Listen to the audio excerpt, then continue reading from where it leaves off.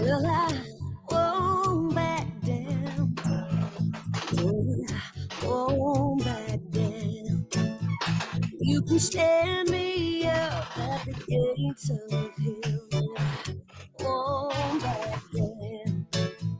Gonna stand my ground. Won't be turned around. In a world that keeps on dragging me down, gonna stand my ground. And I won't back down. I won't back. Hey, hey, baby, there ain't no easy way out. I won't back. Hey, hey, I stand my ground. And I won't back down. Well, I know what's right. I got just one life. In a world that keeps on pushing me down, gonna stand my ground. And I won't back down. I won't back. Hey, hey, baby, there ain't no easy way out. I won't back. Hey, hey, I stand my ground. And welcome to iProtest. Sorry to be so late today. This is Donald Jeffries here with you. We're waiting on our guest, a very special guest. I hope comes on, and that is Mr. Primetime Alex Stein, 99, Primetime 99. That's it. It's great work, and so we're looking forward to having him on. He's running a few minutes behind, so hopefully we'll get him on here as soon as we can. And I keep checking back here to make sure he gets. We're here. Oh, we do have him. Okay, wonderful. That's great. Alex, I'm here. I thought maybe I was in the back room or something. No, I'm here. I'm on my way to a Trans Pride rally in Denton, Texas. As we speak, I wasn't planning on going, but then a buddy of mine, a cameraman guy, said he's driving up from Houston to film it with me. So now I'm just trying to get all my gear. You know, when you go film this stuff, you got to have the camera, you got to have the microphone. And then I have a special mount for my GoPro because I'm bringing my women's bathing suit. So I'm going to be in this. I'm going to be in my leotard. So just getting a lot of loose ends taken care of. But now I'm in the car on my way to the rally in North Texas, Don. Well, I appreciate it. And so thanks so much, Rickett. I know, man, you're blowing up. And I'm sure most of the people out there know who you are. But this guy has really, in the last month or so, just exploded. First you're on Alex Jones. And then you get on Tucker Carlson. So I don't know what's next for you. Maybe the Don Jeffries show is what is next, dude. That's what's next. But seriously, are you an Alex Jones fan? I love Alex Jones, but it sucks what's happening to him. You know, he's getting litigated to death. It's just such a shame. Yeah. Well, you know, it goes. Like I said, my son is the one who turned me on to John. I know he's out there listening, and he was really the one that. I mean, I knew about Alex Jones, but years ago, you know, he started getting into him and we started watching him every night. And yeah, exactly. He's done some great work, and it's a shame. I got the big Twitter battle the last couple of days about Alex Jones.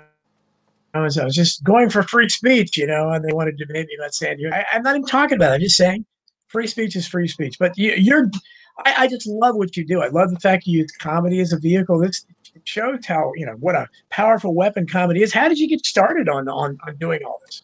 Okay, so a little bit about myself. I signed an NDA, so I can only say so much, but I worked for the TV show Cheaters here in Dallas. That's a show where we catch people cheating on their husbands and wives. And it's a show that plays on MTV, VH1. It's syndicated in like 39 countries.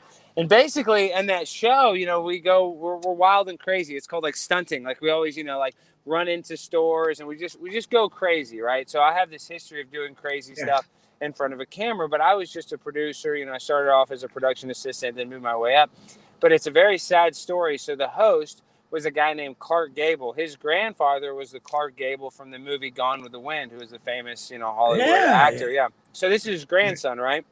His grandson was a friend of mine. His name was Andrew. He went by Clark.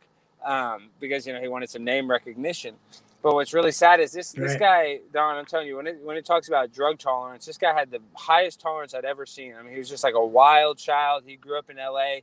His dad being the first son of Clark Gable, who is a known, libation party animal. The actual Clark Gable Sr., the famous actor, he was a big party animal in the Hollywood heyday.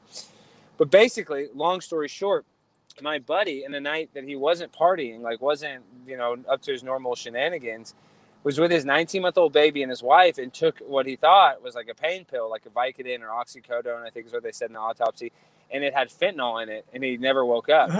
He swallowed the pill and died. Yeah. And it was really sad. He was my, one of my good friends. I mean, we worked together, but him and I became friends too.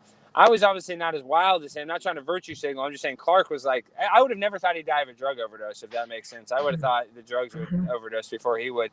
But long story short, they said, Alex, you're going to be the next host. And this is like a month after he died. And so I'm like in this weird kind of like, oh, I'm happy that I could be the host of the show, but my friend just died. And so it was really weird. It was life-changing for me. I quit drinking. I quit smoking. I quit basically doing anything. I went straight edge for a little bit. And then I don't drink anymore. I haven't drank since then. But I was so depressed every time I smoked weed or drank. It would make me feel really sad and think about Clark. But they said, Alex, you're going to be the next host of this show. And then when it came time in April of 2020, they hired this 52-year-old black dude from New York, which is fine. But what I'm saying is they went for a totally different person than me, to thinking that I would still work for the show, right? And so I wouldn't be mad. If they would have picked another 30-ish-year-old white guy, I might be like, hey, what the heck? You promised me this gig. But because they picked somebody totally different than me, they thought, oh, well, Alex will get that. We're just going in a different direction for the host. So it's not personal, even though they promised me that I would be the next host. So it was that day when I found out it was this guy, Peter Guns, I quit. I was like, I'm not doing this. And that's when I started creating my own podcast. And I started it in May 26, 2020, I think was my first podcast, the first day I posted one. And so then that was when COVID, all the crazy stuff was happening. So I was like, I'm trying to get attention for my show. I'm going to go to some city council meetings, but I'm going to talk serious. Even though I joked around a little bit because I'm obviously a comedian, I was serious. I was like, a lot of this stuff isn't based in science. A lot of this stuff is just making things worse. And, you're just going to have mandatory vaccines. I was talking about problem, reaction, solution. And, talking about how this is, multinational corporation, yada, yada, yada. I sounded like a total conspiracy theorist, which I am, which I'm fine with. But they just disregarded me like I was a total jerk, like I was wasting their time.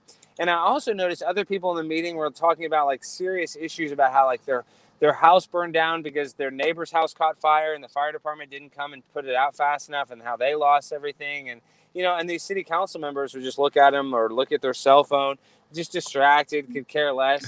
Yeah. And so I'm like, well, how can I get their attention? How can I draw them off sides? And that's when I noticed the crazier I got, the more it kind of elicited a response, or at least a reaction from them. And the first video I had that went really semi-viral, where a lot of conservatives shared it, big accounts like Charlie Kirk and Ben Shapiro, is I went up there right after the Texas heartbeat bill got passed, which they limit abortion up to I think it's a month. Once the baby has a heartbeat, you can't abort it, which I think is a great law. Really, I'm anti-abortion, but I get that there has to be a little window where a woman could have it. I understand that, but my point being is, I went and spoke and made this speech about how I loved abortion so much, how it's such a good, it's the best form of contraception, and I just said it's 100% accurate. And basically, I was like, I got all these girls pregnant. What am I going to do? I can't take care of all these girls. I don't want to wear a condom. I don't want to, I'm literally, saying all this outrageous stuff. I just sound like these loony leftists that are pro-abortion, that say, we love the science. We love protecting women. You're like Eric Cartman. Remember the South Park episode where he was addicted to abortions? Yeah, that was great. Yeah, stuff. Exactly. And it's funny. I love South Park. They're smart. I haven't seen that episode. I'm going to watch that tonight. So, Don, there's an episode where he's addicted to abortion. It's a spoof of wrestling, and it's incredible. And so the kids are wrestlers, and one of them, Cartman, plays a woman. Of course, he's, an 8-year-old boy, and he has this stupid crowd. They're saying, how many abortions he had, and he keeps saying, I'm addicted to abortions. I can't stop getting abortions. It's so ridiculous, but it's one of the best episodes, I think. Okay, well, I'm going to watch that tonight. I'm going to watch the YouTube clipped up version of it because I want to see that part. So I made this outlandish speech talking being pro-abortion, like being extra, like anybody that's pro-abortion wouldn't be this disgusting. But really, that's not the case, because what gave me the inspiration is there was all these videos on TikTok that were going viral of girls like, oh, I got my abortion, and like dancing and really celebrating it like it was this cool, hip, edgy thing. And that's what I was like, wow, society's really devolved. So, long story short, then that video got noticed by my buddy, the guy you like too, Cassidy Campbell. And Cassidy, he started going to the meetings with me after that one, because that one went kind of viral. And Cassidy had 1.5 million subscribers on his YouTube. He did these like dumb pranks, and he still does some dumb pranks. Not even calling pranks dumb, but just kind of like pranks that don't have any sort of, context, or don't really, they're just more like to be goofy, which young kids love that. They don't like to have any propaganda in their content, right? But what was happening to his channel is it was like declining. It just wasn't growing. And he noticed that. And so he was like, well, I'm going to start going to the meetings with you. I was like, yes, you should. I want more people to go to the meetings. And one of the biggest videos that went viral was his first meeting. It was probably my like 20th. Because I hadn't even talked about this part. When the pandemic was happening, all of the city councils shut down. So you're able to go to the meetings through Zoom. So I was calling West Hollywood, Malibu, California, Portland. So I've called a bunch of them. And, a bunch of those went not like super viral, but, hundreds of thousands of hits, and some big accounts shared it. But the one that went for me, like the most viral one, well, at the time, was the one where I went as a TikTok nurse. And I went and I danced around goofy, and I talked about how, give me my Fauci ouchie, and I talked about how good the vaccine was. And that's the one that kind of put me on the map. Like that one was the one where Cameo reached out, where you can order a Cameo from me. Like that was just the one that now people are like, oh, wait, so this is a bit that he does. He's a comedian. Like, I guess it kind of pulled the curtain back, because it got shared seriously by ABC, by the Young Turks. A few outlets shared it, earnestly, thinking like, oh, this guy is so pro-vax. Look how great he is. He's up there singing. And the song couldn't have been any cringier or worse. You know what I mean? Yeah. Do you think you're right? You actually think some people are so clueless that they're not getting satire?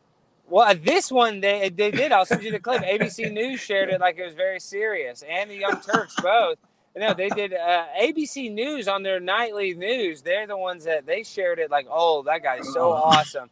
Vaccinate your body. The woman, I got to see that clip. It's ridiculous. And so that one, I didn't, gain so many followers, but I started to. My account started to get big. And then I kept going to the meetings. And then I had the prayers for Ukraine, where I rapped about Ukraine. And dude, that one was over. That got tens of millions of views on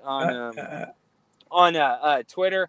And that was the one that like put me on all the shows. Everybody, because the curtain had been revealed that the one was fake. The whatchamacallit, the one where I was a vaccination rap. That kind of put me on the map that, oh, this guy trolls these meetings. But it was the freaking Ukraine one where people were like, oh my gosh, they fell for that one the most. People on the left are like, oh, this is so good. Gas prices way too high. Vladimir Putin needs to die. Like it got shared by Chance the Rapper. Shaquille O'Neal shared it. DL Hughley, all these really big people, because it was just it's just parroting the mainstream crap, So they believe it was real. They're like, oh, this guy's so funny. That's what's so brilliant. That's what's so brilliant about what you do, is that you're just you've hit on something here, and I'm just astonished that the great thing about watching these videos when you go to the school of the school boards and the board of supervisors, wherever, city council, parks and rec. I mean, it doesn't matter. It's a public meeting. Be on the wherever lookout. You go, that's incredible. Wherever you go, it's astonishing. Where most of the time it's a deadpan. At least I'm not seeing their faces, but there's no response usually. Once in a while, we'll say, how long are we going to let this go on? But most of the time they sit there, no matter how outrageous you are, they'll go, okay, thank you, Alex. Next person. It's like, they have no, do they ever talk to you afterwards or say anything to you? No, and they should be reaching out and seeing if I need a 5150 medical, to put me in a loony bin is what they need to be doing. Yeah. I mean, but seriously, this just shows you what I've noticed. There's a theme at every single one of these meetings. It doesn't matter how small the town is. And as a matter of fact, the smaller the town, the more self-congratulatory and self-importance they think they are. All these people think because they won a little city council member race that they're like the, Donald Trump or they're the, Joe Biden. They think all of a sudden that their ego is just so inflated. And as a matter of fact, you can tell by the energy in the room, it's so negative. Anybody that's speaking, like, it's just all the energy is out in the room. Everybody's just like trying to give you this like death stare. So this is happening at small meetings. And these are the people that vote on like sidewalk encampments and little stuff, not even that big a deal. Oh, should we make it 6 feet from the edge of the highway? It's a little stupid stuff they vote for. But these people think that they are like literally the king of Mesquite, Texas. Or they think they're the queen of Duncanville, Texas. Yeah. So it's easy because they take themselves so ultra serious. It's easy to mock them or troll them by just being goofy in a serious setting. Yeah, and that's what's great about you is that you're using comedy has always been a vehicle for for going back to Lenny Bruce, George Carlin. I mean, these are SCTV, my favorite show, which I don't think you could do now because I keep saying that the situation is so crazy. How do you spoof it? How do you satirize, people saying men can be pregnant? But you manage to do it. You really, and you do it by just acting like them and doing it in front of them, and they're usually clueless where they just sit there and let you do it. It's like, I'm surprised they don't sick the police on you like they do the angry parents. Yeah, that's another thing is I'm surprised the police have. Well, I've been escorted out by the cops sometimes for just kind of talking over my time. But I noticed that at the school boards, those are where they're the real strictest. And I've spoken a few. I need to speak at more to be more combative. But it's like, these school boards, these teachers, he doth protest too much. The fact that they're so worried about people speaking at their meetings and kicking them out, that should be a big clue that we need to speak there more. Like that's why these city council members, it's like in a big city of Dallas, they're not too affected because they have big issues, right? So, I'm kind of small potatoes, a guy acting like a goofball. But these school boards that they know they're doing bad stuff, they're doing the social emotional learning, they're doing the CRT, they're doing the sexual grooming, they're doing all this weird stuff. Those are the ones that give the most kickback, and you always see like they go viral of the cops escorting people out because it seems like they're the most guilty, in my opinion. And this is a person, I'm basically like a comedic lobbyist. I got my finger on the pulse of public meetings, right? So I know like the way that the board holds itself. A guilty board is the one that's like, oh, I'm so scared of people coming and talk. But like I go and I talk to Hollyville, I talk to some of these small towns. Some people love when I'm there because they're not doing anything weird or illegal or anything that they're afraid of getting attention brought on.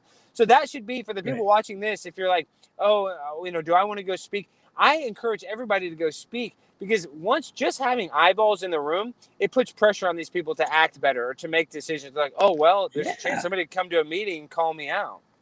Yeah, and I don't want to bring us down a little bit, but Alex Jones the other day, I don't know if you heard, he talked about you briefly, and he said that, and I've noticed that too, that you seem to really be so driven, and there's such a you're such a passion behind this, and I think he wanted, and what happened to you, with your mother, yes, and I wonder if you have, and as I had a similar experience. It sounds like it's very similar, where basically. The hospital. Well, for the people that don't know, with my mom. So where do you stream this? You can only say so much. You're not on. Are you on YouTube, Don? YouTube. I've got 2 strikes against me. I doubt it'll make it there. So no. Well, this is going to be the third one. We can't say too much, but what I'm telling that's true. Yeah. We can only say so much, but yes, my mom was given remdesivir without me saying. Yes. And 5 days later, her lungs filled up with the fluid, and they told me right to my face, "Oh, we're not going to give your mom that." My mom's lung scans weren't even that bad. She had shortness of breath, but my mom was a smoker. I mean, my mom was overweight. Of course, she was not in the best of health. But she went from 0 to 1,000 in the matter of 5 days, where she was talking to me, and then she couldn't talk, and she was so over-medicated with anti-anxiety medicine and pain pills. It's like it was a public euthanization. And so, Alex Jones is right. my mom is a huge motivator because I think about these meetings, and if I ever feel nervous, I can just think about that time I was holding my mom's arm and watching her die in my arms, Yeah. and I can just think back to that time like nothing will be ever as bad as that. So it takes away a lot of the fear. So it's not a good thing at all. Like, gosh, I would trade everything that I've had to have my mom back. But I've walked through the shadow of the valley of death, as they say. Yeah. And so I'm not Yes. afraid anymore. There's nothing that I can be afraid. As a matter of fact, I actually have a lot of guilt. I wish I couldn't have attacked the doctor, but when the doctor told me, "Oh, I'm not gonna give you her mom remdesivir," I wish I just would have been. I mean, I took his word for it. I didn't ask him every day, "Is she on remdesivir?" So for the next 5 days, I just imagined that she wasn't. I thought things were getting worse. I'm just saying I should have been more proactive. I took his word for it, and I shouldn't have. That's the biggest mistake and guilt that I feel with the whole thing. And so, yeah, I mean, I'm driven because it also showed me that life is short, that we're all going to be dead and gone, and that you can literally, you're here 1 minute, gone the next. So it did put me in a hurry to try to at least, listen, I can't save my mom, and I'm not even trying to virtue signal. I don't even think I can save anybody's life. Yeah. But what I want to do is I want to try to at least open people's eyes to what's going on and let them make the decision. Like, if you want to get vaccinated, go ahead, get vaccinated. I don't care if you think that's the best. I don't even want to convince you not That's to. what I say too. Yeah. Yeah, I don't want to be the guy that convinced you not to. I just want you to look into it and do 5 seconds of research instead of because some celebrity said, "Oh, this is the best thing ever." Don't just follow the leader. Like, take some sort of Brian Seltzer did this whole thing about disinformation where they said looking into it, do your own research is like one of the worst phrases possible. No, we should all be doing our own research. Like, that's what they don't want us to do. Well, that's what they fear. That's why they fear all. They fear. And I tell people all the time, when they came for Alex Jones originally and they deplatformed him, so many people hate him and everything. They said, look, this is don't think they're going to stop and that all the big YouTube channels, they got rid of all the big platforms I used to have, SGT Report and Dustin Nemos, people like that had hundreds of thousands of followers, all gone. SGT Report was great. But SGT, they lasted a lot longer than Alex Jones. Yeah, but they lasted a lot longer. But it's ridiculous. They did. Well, they went after the biggest name first. They went after Alex Jones, and eventually they got to those guys. And eventually they're going to come for everybody. Eventually, I mean, I've got 2 strikes on me on YouTube, and people need to fear that because it's not just about them. And what's the old expression? From back in the old days, the first they came for the Jews and they came for the communists. The left used to talk about that. That analogy applies now. So they're eventually going to come after podcasters. If you get big enough, they're going to say Alex Stein, or we got to stop this guy. So we have to stop the censorship. But what do you think about? Tony and I were talking about before the show. Now you have this absurd. I mean, could you get anything more Orwellian than this misinformation governance board or whatever? They're creating something. I mean, it's right out of 1984. It's literally out of George Orwell's writings. But this is the saddest part is people are like, oh, well, Elon Musk is now our savior. He's going to give us freedom of speech. But then they immediately create this Ministry of Truth, basically, that they said that they've been, that's been months in the making. So they were putting this thing together before he got it. So it's like they give us an inch, but I believe they'll take a mile. And I think the censorship, I would not be surprised if it got ramped up, if it got worse. I think that's a very strong possibility, sadly, is like they give us the impression, oh, we can speak freely. And then they become even more punitive and even more litigious on accounts because that's what they don't want. Like you said, they got rid of Alex Jones and the big ones, but they're also going after micro niche celebrities because they don't even like them to have influencers. I think it was Barack Obama talking. Well, Barack Obama said, 4 out of 5 Americans are vaccinated, and that's still not enough. Like, that's 80%. I mean, give us a break. I mean, you're doing pretty good if that is the real number, but it's never enough for these people. That's why they have to censor even the small people that are speaking truth. Nobody can speak truth in this new day. Right. That's right. And they're going to come after Substack. I write regularly at Substack. Glenn Greenwald's the big guy there. They hate that. They hate the idea that somebody like Alex Stein can come out and decide, okay, I've got a comedy bit here to do. I'm going to channel, Howard Stern on steroids when he was in his prime for political stuff. Now he sucks. Dude, I love Howard Stern. So, John, you must have loved him too. He used to be the best. Yes, he's horrible now. He's got the Woody. I always say, that I have a neurotic Jew personality where I should go see a therapist every day, really. But Howard Stern does do it. He goes He goes and sees 3 that times a week. Yeah, I mean, yeah. that's insane. So he's messed up. He's a germaphobe. It's a stereotype, but I don't know. But it's a shame because you can't do comedy like that. He's a joke now. But when he was in his prime, he'd send out Stuttering John and things like that. And that's basically what you're doing. Something I can see Stuttering John, but he was capable of doing that. But that's the thing. It's Dude, trying but to it's get people. Don, I had to cut you off. You got to watch Stuttering John now. He sucks too. Stuttering John. Oh, is, he's the hard. He's the worst. He's my friend on Facebook, and God, and the thing about it is, it's so sad with him. He's lost all his audience. So when he says something stupid like about Trump or the vaccines or something, everybody like he gets every comment is negative and calling him what a shill he is and how terrible you are and all that stuff. So he lost whatever he had, whatever fame he had. And dude, he lost it big time. And now, like, he's just the way he drinks too on his stream constantly. It's really sad. Like, this guy had a house in California as the announcer on Jay Leno's Tonight Show. And that's another thing is now I like Jay Leno. I used to be under the impression that Jay Leno wasn't cool because Howard Stern used to bash him. But if you talk about any ex-employees of Jay Leno's, they say he's nice. Even Stuttering John talks about how nice Jay Leno is to him now. And everybody that worked for Howard Stern, Scott the engineer, people worked for him for years, all get kicked to the curb like garbage. So it just shows you, their personality of how they handle their close, employees or friends. That is a big indication of whether you're a garbage person or not. And it looks like Howard, just comparing apples to apples, is a much worse and inconsiderate person compared to Jay Leno. No, it is. And that's why it's so important. I don't know how you do comedy now. One of my friends, he's on rockfin.com, Sam Tripoli. I don't know if you heard Sam Tripoli. I'm very comedian. With Sam. Yes, I'm very close to Sam. He's been on my show. I've been on his show.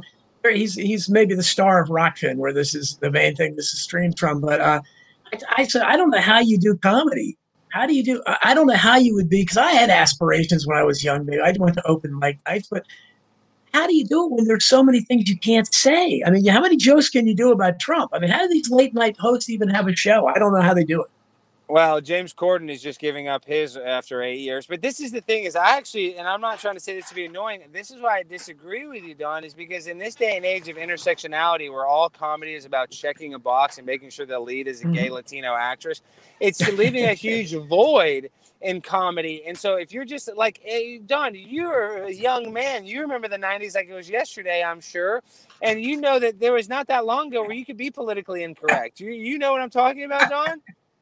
I'm serious. So, the 90s, you could pretty much say whatever you wanted. That was not that long ago.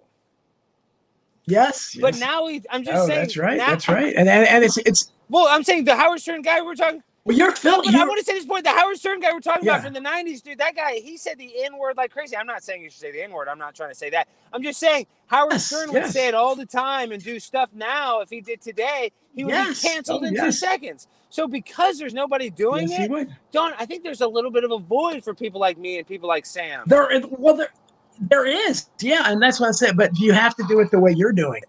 You have to take advantage of this as long as they let us as long as they don't shut the internet, because you're doing exactly what you can do. You're not going to get, any high paid, probably stand up acts in any, reputable place and doing what you're doing, but you're doing the kind of comedy, and that's great because you and your buddy Cassidy Campbell, who's when he does the wigger thing and all this stuff. I mean, that's hilarious stuff. When he said, "I got my 12 kids and everything," I mean, that's he's 2% black. Yes. That's right. And they're because all comedy is based on saying the truth that nobody else is saying for some reason. Pointing out something that's obvious that people are scared to say or nobody thought of. And when you can't do that, comedy's dead. So you're right. And that's why I think you're becoming so popular, because people want something to laugh at. They want comedy. They want something with a little edge to it. And, it is a delicate line of being sarcastic where you don't get totally kicked off the internet. You're so right. Like, as long as I don't get deplatformed too fast, I'll be able to gain a following because of that void, because I can go up there and I can literally just put a mirror to the absurdities that are now normalized in our society. Like D Magazine just did, that's a local magazine here in Dallas, and they just wrote like a hit piece, but they really didn't have anything bad to say because I don't have really a criminal history or anything. They went and even called my ex-girlfriends. They didn't say anything bad. But in the article, the one thing that I didn't even read the whole thing, I stopped reading after I read, And then, like, the second paragraph, they called me a transphobe. And I'm like, listen, I have nothing against a trans person or transgender. Honestly, if you want to wear a dress and you're an adult, that's great. But I do have an issue with 9-year-olds being on gender reassignment hormones or gender reassignment therapy. And they say that it's reversible. It's not. There's all these horror stories of people that quit their hormones at 17 and they still have the genitals of an 11-year-old or 12-year-old. And there's a saying, Right. having a trans kid is like having a vegan cat. It's the parent making the decision. It's not the cat or the kid.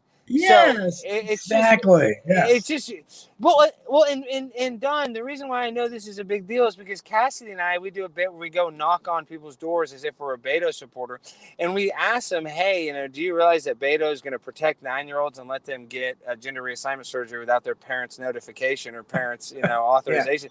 People are like, wait, no, that sounds kind of bad, and we're like, no, this is part of it. This is good. And so it's even people that consider themselves liberal and socially progressive. They don't want to go that progressive. There are limits to this. It's called the Overton window. And Elon Musk tweeted out a good picture of it, talking about how, just a few years ago, what would be considered in the middle now, you're considered alt-right. You're considered a January 6th insurrectionist if you don't think, like Bill Maher is as left as it gets. And he said, oh, maybe we shouldn't give gender reassignment to 9-year-olds. And they went after him for that. So that's where we're at, Don. Yeah, we are. And you're right. And hopefully people reach a saturation level, but I don't know how you can have when you've literally had people seriously telling you that men can have babies and doctors, being canceled for daring to suggest otherwise. And they're still screaming science at us. I mean, there's obviously a lot of comedic, potential there. And I hope you go after that, but you must never run out of ideas because of this madness that's all around us. Yeah, I mean, Don, I'm a hack comedian. I'm literally just using the same stuff that you're going to see when Brian Stelter says it or Don Lemon. I mean, Don Lemon says that white supremacy is one of the biggest problems in America, and he's married to a white guy. So, I mean, it's just all you have to do is if you can just be a hypocrite in a public format, people laugh at that. They're like, wait, what? It doesn't take much. And sadly, I talk about this all the time, but what happened was A&W Root Beer, they were in the hot dogs and hamburger business, and they still are, but they were actually one of the first fast food establishments ever. And in the 80s and 90s, they got surpassed by McDonald's. They got crushed, and McDonald's became number one.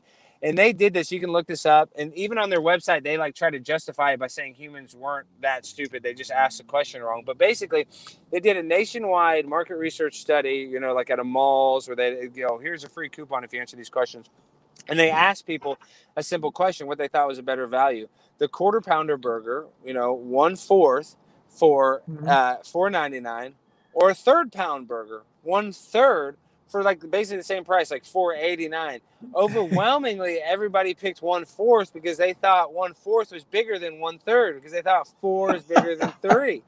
So that was overwhelmingly. And this is a simple fraction. I get it. Like maybe if you really looked and focused and people actually use their brain, obviously they're filling this out fast and they're trying to get a free coupon. So that's how you could say it was wrong. I think that's what A&W says now, because so many people have used this in their sociology. I learned it in my sociology class, this survey, because they use it as an example of how dumb Americans are. And Americans are just as dumb as everybody else. We can't do a simple fraction. And that's because we're under so much stress from work, from our bills, from our family, from our wives, our girlfriends, that people are just dumbed down. They don't even want to use their brain because they're so busy using it to solve all the bad problems in their life, or they're full of so much. And I have insecurities myself, but because they're depressed, because there's so many different excuses for us not to turn on the part of our brain. We have a beta brain and an alpha brain, like our brain operate in different wavelengths. And so people want to stay in that alpha wave where you kind of just watch TV and you kind of zone out. But we need to break people out of that, get them into the beta waves, the B format, where we turn our brain on. Like what we're having right now, we're having a conversation, we're having thinking answers. People don't want to do that. They want to literally what we call veg out and just, Dr. Fauci said to do it, I'll do it. So we got to break people out of that spell. That's what I'm trying to do. Is literally, Don, I'm not even trying to ask people to agree with me. Like I go on debates and stuff. I don't even want you to agree with me. I just want you to turn on the part of your brain that you have kept off, and then you make the decision on your own. And then that karma's all on you. Instead of me being like, don't get it, do get it, I don't want that karma on me. I want you making your own decision. I just want you to actually think about it. Think about 2 + 2 = 4, and don't just let them tell you 2 + 2 = 5. Right. And you again, what you're doing is you're filling a void, like we said, and you're using comedy. You're pointing out all these things that you couldn't do it in the same kind of way. People like me, I'm writing about this stuff all the time, and I try to use some humor, but you can't top having you or Cassidy Campbell, something like it, getting dressed in an outfit and come and just portraying, the extreme of this craziness that we're, and just showing how ridiculous it is, and also trying to be real convincing while doing it. And then the fact that any of these people don't see through it. I mean, I'm sure some of them do, I guess, but they don't. Do you see? I noticed one of your great videos. There's a black guy behind you, or maybe it's Cassidy Campbell's laughing the entire time. I mean, he's so amused, but I think it was Cassidy Campbell's thing with the 12. Yeah, that's Cassidy. Yeah, and he gets it, but a black woman next to him. Well, dude, yeah. Well, and it's funny because they try to divide us. They try to divide us by black and white, but really, black people are pretty laid back. Like, I'm just trying to say, like, there isn't as much racism as the mainstream media will tell you. No, and, the bit where I'm saying, my point being is when Cassidy plays that Wanksta character, black people love it more than white people. They think it's so funny. So it's not but these liberal leftists will be like, oh, that's based in racism. It's like, hey, have a sense of humor. We can have a sense of humor. We can poke fun at things without it. And that's another thing is I don't even want to be mean. I don't like if somebody has a different opinion and I'm trolling, that's the thing I do. If I want to be mean to anybody, it's the politicians that aren't paying attention. But even them, I'm only mean if they try to change the rules of the meeting to where I can't speak. If they're actually, professional to me, I want to be professional back. Like, I don't really want to take, as the European or the English people say, take the piss out of somebody. I don't really want to take the piss out of somebody. I want to make them laugh too. I want everybody to be laughing and have a good time instead of being ultra serious. Oh, and you have lots of people in the chat. Leonard Trust Fund says, thank you for being you, Alex Stein. Lots of people. Obviously, you have lots of fans here. And Chris Graves has said some great stuff about you in here. But, your things are exploding all over the... Are we on Rockfin right now? Rockfin. I love Rockfin. Yeah, Rockfin right now. Rockfin as well. Yeah, Rockfin's a great place. Oh, great. Yeah, we were on Rockfin, and we're supposed to be on my YouTube, but they have 2 strikes, and I wasn't even thinking when we were talking about your mom, my brother. So, that's probably 3 strikes. I would not. Yeah, I do not put us on YouTube. See, that's the other thing is that I just signed a contributorship with the Blaze, and people are like, oh, well, you're not going to be able to speak freely now that you're at the Blaze. Listen, I can't speak freely on YouTube. I can't speak freely on Twitter. I can't speak freely on Instagram. That video from my speech with Alex Jones about my mom, they took that down for misinformation and gave me a strike on Instagram. They shoved me down on Facebook, right? They put me in Facebook jail. So, as a matter of fact, the Blaze will encourage me to speak freely. It's just, it's the technocracy that you can't speak freely. It's the minister of truth where you can't speak freely. So that's what I try to get people to. Well, have you tried to test the new Twitter yet? I mean, I'm tempted to just go in and start typing Pizzagate and Sandy Hook and stuff and see what happens. But so far, a lot of people claim their accounts have been restored there. Yeah, well, Sarah Gonzalez, you need to follow her. I co-host her show with her on Fridays. I'm always on her show. And she's awesome. She's like a badass. She's awake to all this bull crap. And she's gone on like a Twitter tirade where she's saying like men are men and women are, men have penises, or what is it? Boys have penises, girls have vagina, just simple stuff. And people are sending her death threats, but they're letting it stay up. But I am I hate to say this, like people are like, oh, Alex, you're fearless. I'm actually very afraid. I've gotten so many strikes on YouTube and, this and that where I've had them we have to wait 90 days for them to go down. I'm not afraid of like a man hurting me, but I am afraid of these artificial intelligence algorithms that just give you a strike because you say remdesivir or you say hydroxychloroquine. So I actually do live in fear of any moment my account getting taken. That's the one thing I fear. I'm like, oh, great. Now my account gets taken down. If that happens, you just go on. I mean, I'll just have to go about my business. But it just sucks that at any moment I have a little doubt in my head, like, oh, this can be taken from me like that, like the snap of somebody's fingers. So yeah, I'm a little nervous to totally push the limits because, like I was saying earlier, I think it's a bit of a psychological operation where they say, oh, now you have free speech. Yeah, we've never had free speech. Like it's just very easily they trick us. They're almost tricking us, like January 6th. Yeah. That That's was what a you. psychological operation. All those people were the biggest pay. Absolutely. I mean, it's, and people, I've gotten many debates about Elon Musk. Yeah, I'm aware of Elon Musk's past. I've seen the picture of him with Ghislaine Maxwell. And I know he wants to put chips in it or whatever, but if he brings, I say, how can he make Twitter any worse? I don't know how it's possible. So if he brings free speech there, he lets people tweet, and that's a good thing. If we have one platform where we don't have to worry about getting canceled, yeah, maybe there's something hidden there. I don't know. We'll have to see. But what are your thoughts on that? Yeah, well, this is my problem though. Is with Elon Musk is he wants to put a neural link in people's brains. Yes, You know what I mean? Yeah. So I don't necessarily trust him. No. I got to put it back in my side. I don't necessarily trust the guy that wants to be able to park your car with a brain implant. So of course I like Elon Musk more than I like whoever the heck else is running the show. But I don't trust Elon Musk as far as I can throw him either, really. No, yeah, that's the thing. Yeah, we're the way the system is. It's we're relegated to hoping for an eccentric billionaire that'll do something good. We had Trump, we had Ross Perot way back in the day. Now we got because the system's closed to everybody else. You got to be a billionaire to even have any power in it. Well, Don, you nailed it. That's the biggest problem is the fact that the mayor of Malibu is calling me. Hold on, I got to answer this. Just stay on the line. Hey, okay, Paul, we'll stay on the line. Okay.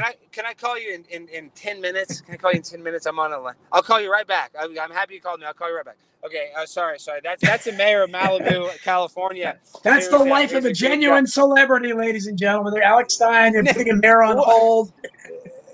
No, well, the thing is, he actually is a little bit about Paul Grisanti. So I've been calling into the Malibu City Council, and that started off as a troll. But then it became a serious thing where I was basically calling in because what happens is in Malibu, California, they don't vote for the mayor.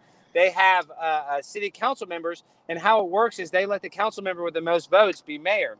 And then they let the council member with the next amount of votes be the next mayor, and they change it every 9 months. So basically trying to get it where, every council member has a popular council member will get a chance to be the mayor. It's more of a ceremonial position. Well, this guy, Bruce Silverstein, he got the most votes in the most recent election. But the city manager and him had a beef. He had sent her some rude emails that, go figure, they might not have been that nice. But she tried to Me Too him and say they were based in misogyny and all this stuff. And they did an investigation. They proved that, no, it wasn't. He was literally just trying to do his job as a council member, trying to get something done. Like, I guess it was like a serious subject. They had some wildfires, and the way she handled the wildfires, he was like rude to her. But he wasn't even that unprofessional. The guy's an attorney. Like, he towed the line. She didn't like that.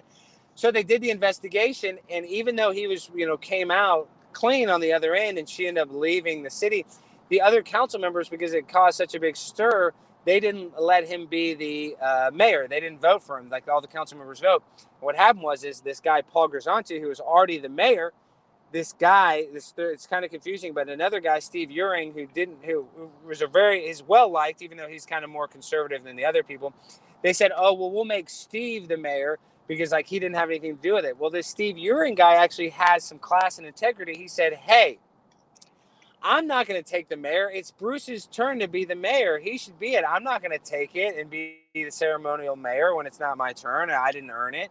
And this other guy, Paul Grisanti, who I tease and I troll so much, he voted himself the mayor. They're like, well, the other council members knew they didn't want to make themselves the mayors either because they knew the people in the city would be like, whoever makes themselves the mayor is kind of a jerk. And so this one guy, Paul, decided to do it. So now I troll this Paul guy, calling every other Monday to this meeting, and I troll it and I share it on the internet, and they know exactly who I am. They watch the Tucker stuff. But because they, I work in all these places. If you work in a city, you can speak at the council. That's what people don't realize. And me being a digital media, media influencer, I work in every city. So it's a little bit of they can't really say much to stop me from speaking at this meeting, and they know. So this Paul guy, he actually, the other night, I gave him the business pretty bad, and he was actually pretty nice about it. So I sent him a message like, man, I've been crushing you, Paul. I just want to applaud you. You take it very well. A lot of these other councils, I give them the business like this, and they, get up in arms. I have to admit, Paul, I didn't like you at first, but I'm starting to come around to you. And you know, if you ever want to talk, I'll listen to you. And he sent me an email back saying, "Oh yeah, I would like to have a conversation with you." And so that's him calling me. You know, he was planning on calling me today. Well, I know you're on your way to an event, so just let me know. Give me a couple minutes. Like 10 minutes. So 10 minutes, I'll be done, and then that's an hour long, almost an hour interview. But I'll try to hop on next Friday with Cassidy because I'm sure we'll be filming something. Well, tell me, because you're doing what you do best. You and Cassidy are going today. You're going to some kind of trans event. And I've seen you did something like that before, or no, maybe it was Owen Shore that. No, that was me. I was at I was at a trans rally for Jeff Younger, who's running for Congress. He has two twin boys. One of his 9-year-old, his wife is transitioning the 9-year-old to be a girl and is on hormone replacement therapy and is about to have gender reassignment surgery. So all these trans activists spoke out of this thing, speaking out against him. And so I brought my camera. I went and filmed there, and I got mobbed. I mean, it was literally like demons coming after me. And I'm not trying to call people demons, but they're just so full of hate and anger. And they really wanted to kill me. And so I'm really dumb because now I'm actually going to another event there right now. I'm meeting Cassidy, and we're meeting 2 cameramen. And we're going to go there, and I'm going to put on my women's bathing suit. And I'm going to go try to interview people and see what they say. So I'm probably going to get crushed. You know, they're probably going to throw a milkshake on me. Who knows what the heck? They're going to call me fat. They're going to call me transphobe. They're going to call me every mean thing, which I'm okay with. But it's just a little stressful. I was trying to get ready before this interview to get all my stuff loaded up in the car. I got the women's bathing suit. And I'm just I'm excited to do it, but there's still a little anxiety. You know, it's like you just don't know what's going to happen. These people are like, literally, and when I was in college, that's the wildest I was. When I drank, that's when I fist fought, that's when I just didn't, you don't really know the repercussions of your actions, you don't know the consequences. And so that's why I'm a little nervous. Me as a guy in my 30s going to hang out with a bunch of, college kids that hate me already. They've already been sending messages, conservative operative, GOP operative, Alex Stein will be there. So you don't have anybody there at these events that get you or think it's great or laughing at you or on your side, or it's just hostile? It's mostly. Well, I mean, at the trans rally, I brought a friend. That's the only one that was on my side. Yeah, I mean, I'm going into the Lions Den, they say. I'm not. There's not a lot of.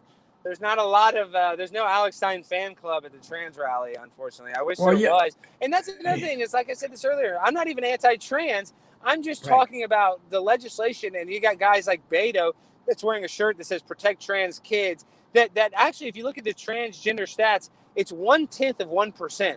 So you have 99.8% of people have to capitulate. And like Leah Thomas, who was on the men's team for 3 years, was ranked 457th, and then goes to the women's team and wins multiple NCAA championships. That's unfair. That's against women's rights. So that I just want to call attention to. That's all. I'm trying to do. And I hope you will use more, because I've tried to point this out, because what this transgenderism thing, I don't even understand it, because it contradicts feminism, including Cox's feminism, which has done a lot of damage. So if you can figure out a way to comedically do that, to say that, any guy can suddenly say he's a woman and can have a baby and has full choice. So shouldn't every guy theoretically, if he gets a girl pregnant, he can suddenly say he's a woman and that it's his body, his choice? I mean, there's so many possibilities there that contradict. But they're juggling in the line where they still want to act like toxic feminists, but they still say men can have babies. I think you guys could find all kinds of common gold in that.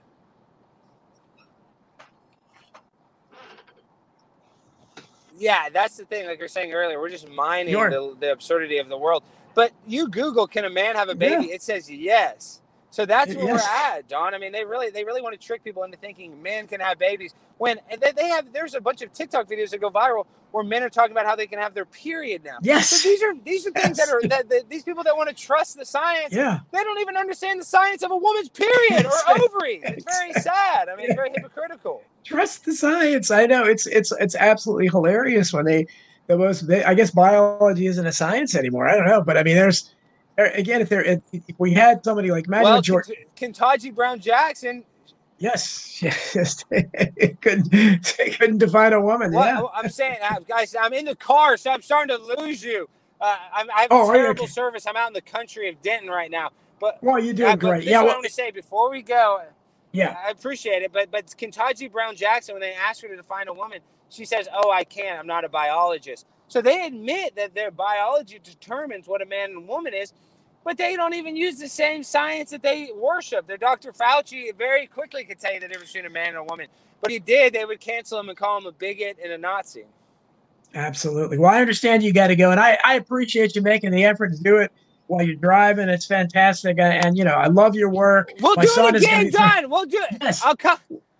I'll come by Let's. next week when I'm not going to the trans rally. Like I said, this was a Yeah. last minute thing. I know I said I was going to come on the show, but I didn't even know about this till about midnight last night. I saw it on Twitter. So this is a last minute thing, but be on the lookout for the footage. It's going to be insane, and pray for me. Wish me luck. We will do that. Where can people find you again? I'm sure they already know, but if you want to give your promo out. I'm on Rockfin. I'm on Twitter. I'm on Instagram. If you can't find me, you ain't looking. I'm everywhere. I'm fully wide open. Like I said, if you can't find me, you don't know how to type in the search engine. Thank you so much. Alex Stein, Primetime 99. Doing great work. Good luck. Stay safe. Hey, we'll be looking for the video. I'll talk to you next week, hopefully. I'll talk to you next week. All right. Thank you. Thank you, Alex. Thank you so much. Alex Stein, Primetime 99, folks. I hope you guys enjoyed it. Tony, did you get a chance to listen? It was a great interview, Don. Lots of fun. I didn't realize he was on Rockfin himself. That's so cool. Where all the talent is. All the talent. Yeah, it's all coming here. So I'm excited to be on here. And I didn't have I typed out a thing I wanted to thank. We got a $10 tip from thank him on here, but Faded Reality. Jim Garrison. Faded Reality. Yeah, I think Faded Reality's done that before. Thank you so much, guys. Chris Graves, Jim Garrison. I'd love to see that Jim Garrison name in the chat room. But so hopefully you guys support what he's doing, because it's he does remind me, obviously, it's not that Alex, that Howard Stern ever did any really political stuff, but he's using that kind of crazy, outrageous, especially ethnic humor, because Howard Stern would always, I remember the first time I saw him, there used to be a local show in Washington, D.C. They later made a movie out of this guy. And my wife can attest to this fact that it's called Petey Green's Washington. And Petey Green was this black activist, but he wasn't well known outside of D.C. But for some reason, they gave him a show. It was called, and just as a young guy that, I just admired that kind of humor. I found it to be incredibly funny. He probably wasn't trying to be funny, but he was hilarious. He would go on and talk about Marion Barry and stuff. He was really funny. So he had a young Howard Stern on one time. And Howard Stern came on there, this huge afro, and he was carrying a boombox and doing the same kind of stuff you'll see Cassidy Campbell, who is his partner in crime, that does all the time. But really hilarious stuff. And so I think that's great humor, and I admire the fact that he's doing it. And I'm amazed the guy came on the show and he was able to to do that, coordinate that while he's driving around. So hopefully you guys enjoyed that. I thought it was a pretty cool video, of him driving around and he's driving to the trans rally, so he's going to go back into the Lion's Den, as he said. So hopefully, I'm sure that'll be a great video. If you've seen his videos, I don't know. You're familiar with him, Tony? Yes. Yeah, funny guys. And, the best comedy is always from the counterculture. If you look back through history. Yeah. And now we, conservatives or just the center, sane people, are the counterculture. So we I guess I don't know how that happened, but somehow we're in the counterculture, and that's where all the life and the energy and the comedy are with the counterculture, and that's interesting. And that's what the woke left doesn't get, that they're the establishment now. So back, when I was a kid, National Lampoon magazine was great. A lot of the big, great people came to that. Second City in Chicago, a lot of those people that ended up on Saturday Night Live and then later SCTV. The original Saturday Night Live cast is Not Ready for Primetime Players. Belushi and Dan Aykroyd, Gilda Radner, and Bill Murray, people like that. The entire thing was to poke fun at the establishment at that time, which was conservative. Cheech and Chong was poking fun at, that because the fact that everybody young was getting high and the establishment didn't get it. So they made movies out of it.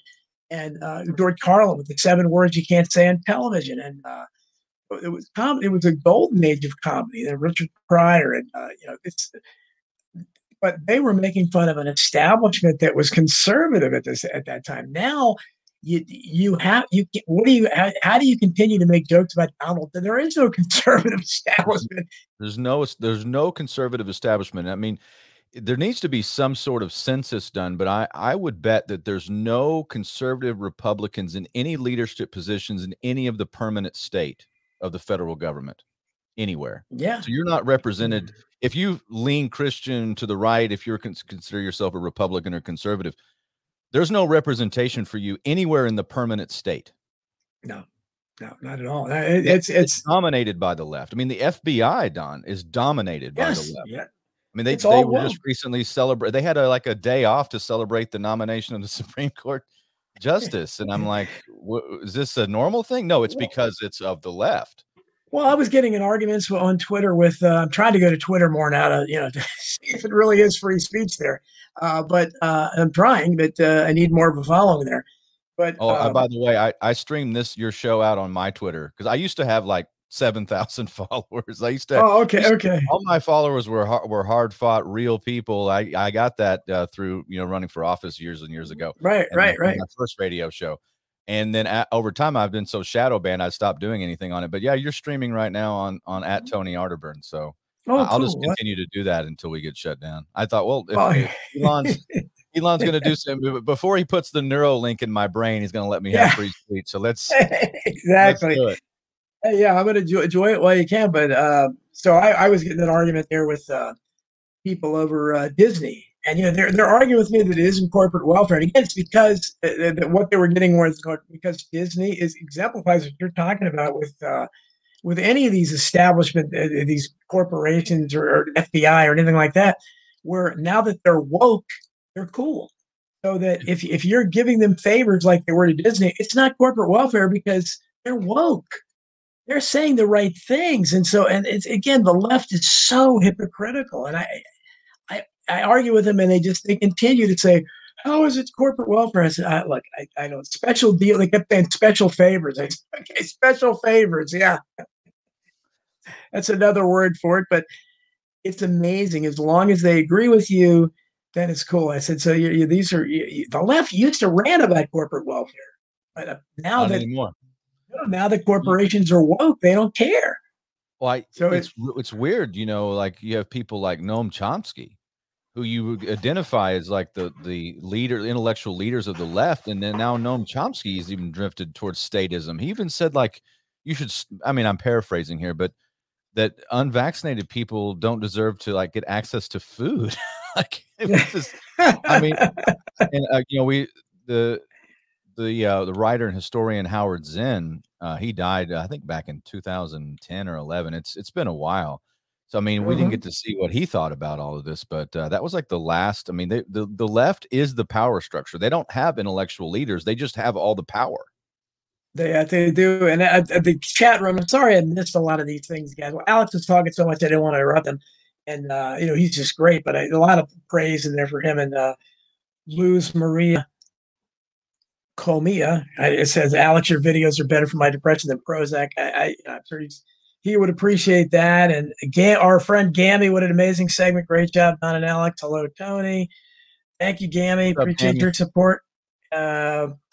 Jim Garrison, great chat. And I didn't know this. I know he means Owen Benjamin. I know. I like Owen Benjamin. How do you feel about Owen Benjamin being taken off of Rockfin? What's the story behind that? I was not aware of that. I don't like hearing that. How do you get taken off of Rockfin? Was he doing his? I don't really know, Holocaust denial stuff or whatever. Because I know he's out there and he's. I've not heard that. So that's news to me. Yeah, where did you hear? Who said that? Tom Cooper. Tom Cooper. Where did you hear that? Maybe you can elaborate. And Chris, what about Petey Green? I mean, Tony. 5 minutes. I talked about Petey Green and Howard Stern. Chris finds the link to it and puts it up there. Chris Graves, you're amazing, man. You ought to go and find somebody that could pay you what you're worth because you are incredible, man. I mean, that's it was a public access show. Yeah, it looks like Owen Benjamin's channel. It's down to 0 followers, so I guess he is. Yeah, Chris Gray said Owen got the boot too. Does anybody know why? I mean, I thought Rockfin was was open. Why would I want to think what he would have done here? I mean, I thought the guy. I mean, I remember watching his videos on a lot of flat Earth stuff. I know, but he's a very talented guy. He's like a concert pianist. He would sometimes make these songs up and play piano. I mean, I admire talent, people that can do that. And he was pretty funny and just, kind of impressive guy. But he would have videos from his. Him, he used to fill in on the 4th hour for Alex Jones on InfoWars. Yeah, long time. And then one day he wasn't, and he left InfoWars and did a couple of videos about how much he didn't like Alex and my friend Harrison Smith. He did a whole video on Harrison Smith. Really? That was bizarre. But yeah, I mean, I don't know Owen Benjamin, but it looks like he had a video on the 25th of April, and it's titled Rockfin Plays Baal with, like the god Baal with its future in sport. I don't know what that's about. So I don't know if it was bad mouthing Rockfin or something. Who knows? Weird. Didn't know about that. Yeah, that's it. Well, apparently a couple of people did. So, but yeah, this is, and that's why it's so important what some of the people like Alex Stein are doing now, because, with this, I was so disturbed, Tony, to hear this, that this is a reality that they really did create. I guess the Congress authorized it or something. There's a disinformation governance board. I mean, this is. Could you find something that is more Orwellian? That is straight out of 1984. There's no filter. I mean, that's exactly what Orwell was talking about, to the word. The good news is, so there's some good news in this, and I think first of all, they're telling you out in the open, hey, we're the federal government. We're here to censor you. We have a narrative, right? Right. The other good news is that they have all this woke agenda. So instead of hiring the best people, they hire the first people, the first of something. Yeah. So that's wonderful because they got all these. They can't wield the power that they have because they have incompetent people at almost every level. So I just say keep stacking it. Just keep stacking the incompetent people. I don't even care. I don't want my government to work. I don't want anything to work anymore up there. Just let it be run by hire the first person. Yeah. The person that identifies as, a pancake from the planet peanut butter or whatever they are, just let them do whatever they got to do. And then they'll never be able to get anything accomplished because they'll just have what was the guy? I'm assuming a guy, I might have misgendered somebody, but there was somebody that they hired recently, Don, that was, he like had all this puppy play or something. Like he did weird S&M stuff with like dressing up as an animal, but they put him in charge of nuclear energy. Is that the guy that wears the red dress and has a red mustache and a head shape? Yeah. I'm fine with it. Just put everybody that just get the wokest, most pilled up. I want person that's just just saturated with prescription pills. Put them in charge of everything and just keep stay away from the nukes, but put them in charge of everything else. And then I'm fine with that. It's absolutely insane. I think that's the good news. Yeah, they're not going to stop with the censorship, and they have to censor. They can't win an argument.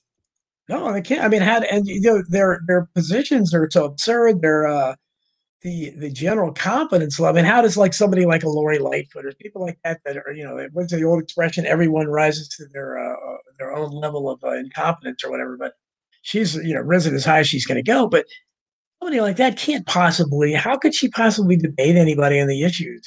Saying I need to look good and have a haircut when she's shutting everybody else down and talk about. I mean, she kind of exemplifies it. And of course, in that ridiculous. Of course, she's walking the walk. I'll give her that because she's in a marriage with a man that's transitioned to a woman that's like 2 feet taller than her. So I'm getting the sense as I look at these people that we're being run. I think I made this. I think I said it on Jeff Renset. It's like they've unleashed the inmates at Arkham Asylum out of Batman. These are like super villains. These are people that are cartoon characters. You almost think that are they real? Are they doing this for a reason? They're dressing these people up because it's hard to imagine people like that exist and that. Biden administration is doing everything it can to promote them. And the one they just put in charge of the government disinformation board, didn't they have a video of her singing like Mary Poppins or something? It's like singing super with the, which actually I give her credit. She did sound like Julie Andrews, so I give her talent. She can sing. But at first I thought, oh, that's a good spoof. Then I'm saying, wait a minute, what the hell? She's singing out pro-tyranny lyrics. It's like, you think you're making a point. People are going to understand. I mean, it's unbelievable. Well, it's like Alex was talking about. People really thought that he was being serious when he did the TikTok nurse deal. And when I watched, I was like, this is good. Like the acting was great, because a lot of people were like, absolutely, you should get your Fauci ouchie. And we got to get more vaccinated. We got to do. And it's just people. There's you can look at the songs that were made by some of these other people that were real, and they kind of like, you put them next to what Alex was doing, and the people can't tell the difference, because that's how weird our reality's gotten.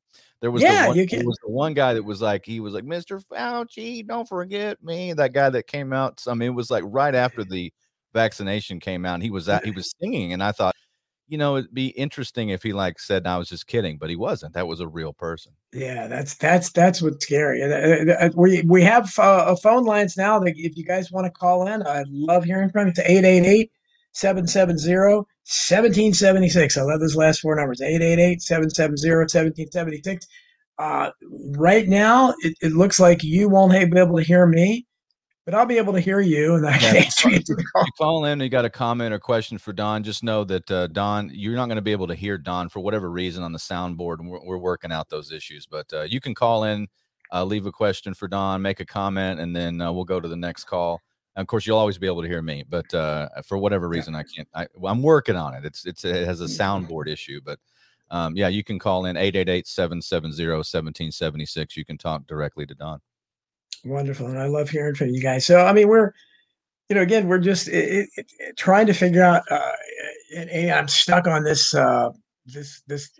information where I've been arguing with people. I got into, as I mentioned, Alex, a big Twitter battle with a woman that was just obviously hates Alex Jones. And my whole point about Alex Jones was that about free speech. This is never going to end. Basically, when he was driven into bankruptcy, and he's trying to spin it as it's a good thing. Maybe it was a good strategic move. I don't know. But nobody should have to do that. And she was just going crazy, and of course went after Sandy Hook and stuff. And I said, look, I'm just saying free speech. And I tried to tell her my thing about Sandy Hook is that, look, you said, so you believe people didn't die? I said, I never said that. I don't say any, I don't make any, declarations like that, because I don't know. And I don't, I feel for parents in that kind of situation. I'm a parent, so I understand this was a horrible thing in the world. But my point is, there are lots of questions. So many questions. I mean, you look at the pictures of Adam Lanza. Yes. I mean, have you ever seen, an alien gray looking kid that clearly was, if you look at the MK Ultra experiments, and supposedly, they worked on Ted Kaczynski, back in the 60s, and when he was at Harvard, and you think, that it's easy to forget about those experiments, those mind control. Look at Adam Lanza would be a candidate for that. Just look at his picture. Just look at this kid. And there's something it's very, all of that story is tragic, and it's awful, and it's strange, but you absolutely have free speech. And that's the issue here. And it's obviously targeted. It's still going on. I mean, that was 2012.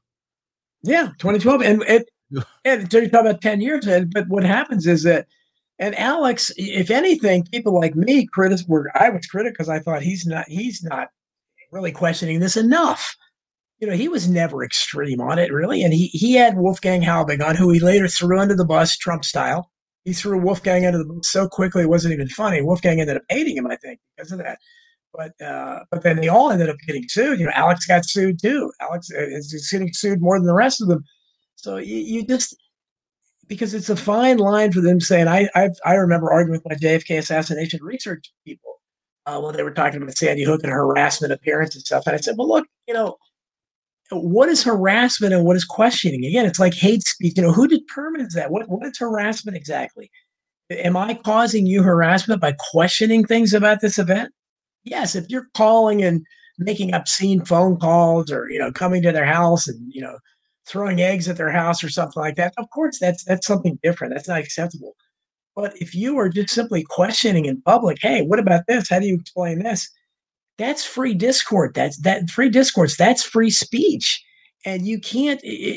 Once you start putting limits on that, again, all our free speech is at stake. And I said to the JFK people, I said, look, what's the difference between that and, let's say, anything we're saying about the JFK assassination? Kennedy family, who of course have been ridiculous about this, except for John F. Kennedy Jr., who they killed because of it, and then RFK Jr. Now, the rest of them have apparently been fine with it, or they're scared. They won't talk about it. But unlike Martin Luther King's family, for instance, did talk about it from the beginning. We're very bold and courageous about it.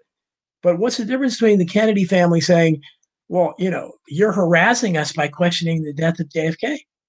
It's the same thing. Why are you harassing us? You're bringing up painful memories for me. And it's the same thing. In 9/11, victims could say the same thing. Why are you bringing up this? Such a bizarre response. I've heard that from many commentators. Like, why would you insult the families of the people that died on 9/11? Yes. What? I won't name names. There's prominent people, even in alternative media, that get on the edge of that have said stuff like that. I'm like, that is bizarre. Yeah, and I remember one of my probably my least favorite comedian, Dennis Leary, and for many reasons. So he's a bully, and he stole material from a great comedian, Bill Hicks. But he didn't steal anything about the JFK assassination or Waco from him. He stole other stuff from him. But he supposedly, when somebody asked him about 9/11, he said, "My brother's a firefighter." Got up in his face like, "What do you mean your brother's a firefighter? What calls that to do with anything? You want me to show you all the firefighter accounts, the little scores of them that said they heard explosions? I mean, what?" But that's what you get is like, my brother was a firefighter. Okay, so I don't understand. So I can't question this absurd narrative because of that. But that's what you get, and then it ends up where you have something like Seth Rich, where his family basically they did apply the Sandy Hook thing there, because when Sean Hannity, for the first and only time I think in his career, attempted to do some half-ass investigative journalism on it, I don't know what struck him, but he had a broadcast where he actually was raising some pertinent questions about the death of Seth Rich. He had an investigator on everything, and his family went nuts. The Fox almost booted his show off the air. He lost a lot of sponsors. He learned quickly, and he put his CIA lapel pin back on prominently, and he's never murder. Yes. Why would you be mad about somebody trying to find out who killed your son? Wouldn't you want to know that? I mean, God, so I'd be really interested. Oh my God, this is maybe it's finally bringing stuff. Instead, they're threatening to sue people. So it's the same kind of thing, where it's the same thing as the Sandy Hook parents or anything like that. You should want to know the truth. And it's never wrong, because you could literally use that line against any real investigative journalist. You're harassing, you're raising questions, and that you're causing emotional pain for the families. And it's the same kind of defense. And that's why, Alex Jones and his people especially have not, whether it's because they're, co-opted, or he's just, doing it, or he has the wrong strategy, but they should have, from the very beginning, not backed down. Every one of these people should have a First Amendment defense. They should stand on that alone. They should not argue, I never said that, or anything. Look, I have a First Amendment. I'm questioning things. There's lots of dubious elements in this narrative. Explain that. Explain why the helicopter footage from the local news station. Again, you talk about one picture worth 1,000 words. What is one video worth 1,000,000 words, I guess? And it's taken right in the aftermath of the shooting. And you tell me if it looks like it's an aftermath of a shooting. I mean, it doesn't look like much of anything is going on. And that would be the first thing I question. Is like, that's what got my attention. It's like, wait a minute, what's going on here? You have to question these things. Oh, so I get you. No, I'm not saying anything. I'm not saying I don't. I'm just saying what is going on in the picture. Explain this video, because again, video. It's like if a politician is caught with his hand in a cookie jar, he can't explain the video, right? It's the same kind of thing. Nothing is going on basically in that video. Does it look like that? Where's the mass evacuation of this between 600 and 800 students? The number varies. that went to that school. It should have been pandemonium. Where the parents and why is all the activity up at the firehouse? Why are the cars parked? And again, the video shows this. The cars were parked crazy in a haphazard way and blocking off access. Like what? Why would you park that way at school? It makes no sense. These are questions that you would ask. But again, I make no representations. I don't know what happened, but all I know is that there are a lot of questions there, and it's not it's not like this was a shooting in a cul-de-sac or something. Never got beyond very local news coverage. This was a national story, and they used this as an issue for gun control, and beyond that, even more security and layering up. And we have to restrict civil liberties because Sandy Hook. People need to question it. Well, yeah, and you're going to be covering this in Hidden History 3, right? Yeah, yes. Well, I haven't decided if I'm gonna. Hidden History 3 is like 450 some pages, and that's after I took out all the Trump stuff. So I may take out the 30 or 40 pages of Sandy Hook and Boston bombing and Gabby Giffords and Batman Aurora, all that stuff. I may and put that in Hidden History 4. I'm not sure because my friends Chris Graves in the chat room, Peter Seacosh and Bob Wilson are the three searchers are sending me stuff all the time. By the way, Taylor, last week's show that apparently a lot of people were watching the three searchers because I looked I can't see the Facebook questions here. And I looked back at I had this one guy who is, I've never communicated with him. He's a fairly prominent JFK assassination researcher. I'm friends with him on Facebook, but I wasn't aware he, had any interest in me at all. But he commented and said something about Sandy Hook, like, why are you questioning Sandy Hook or something?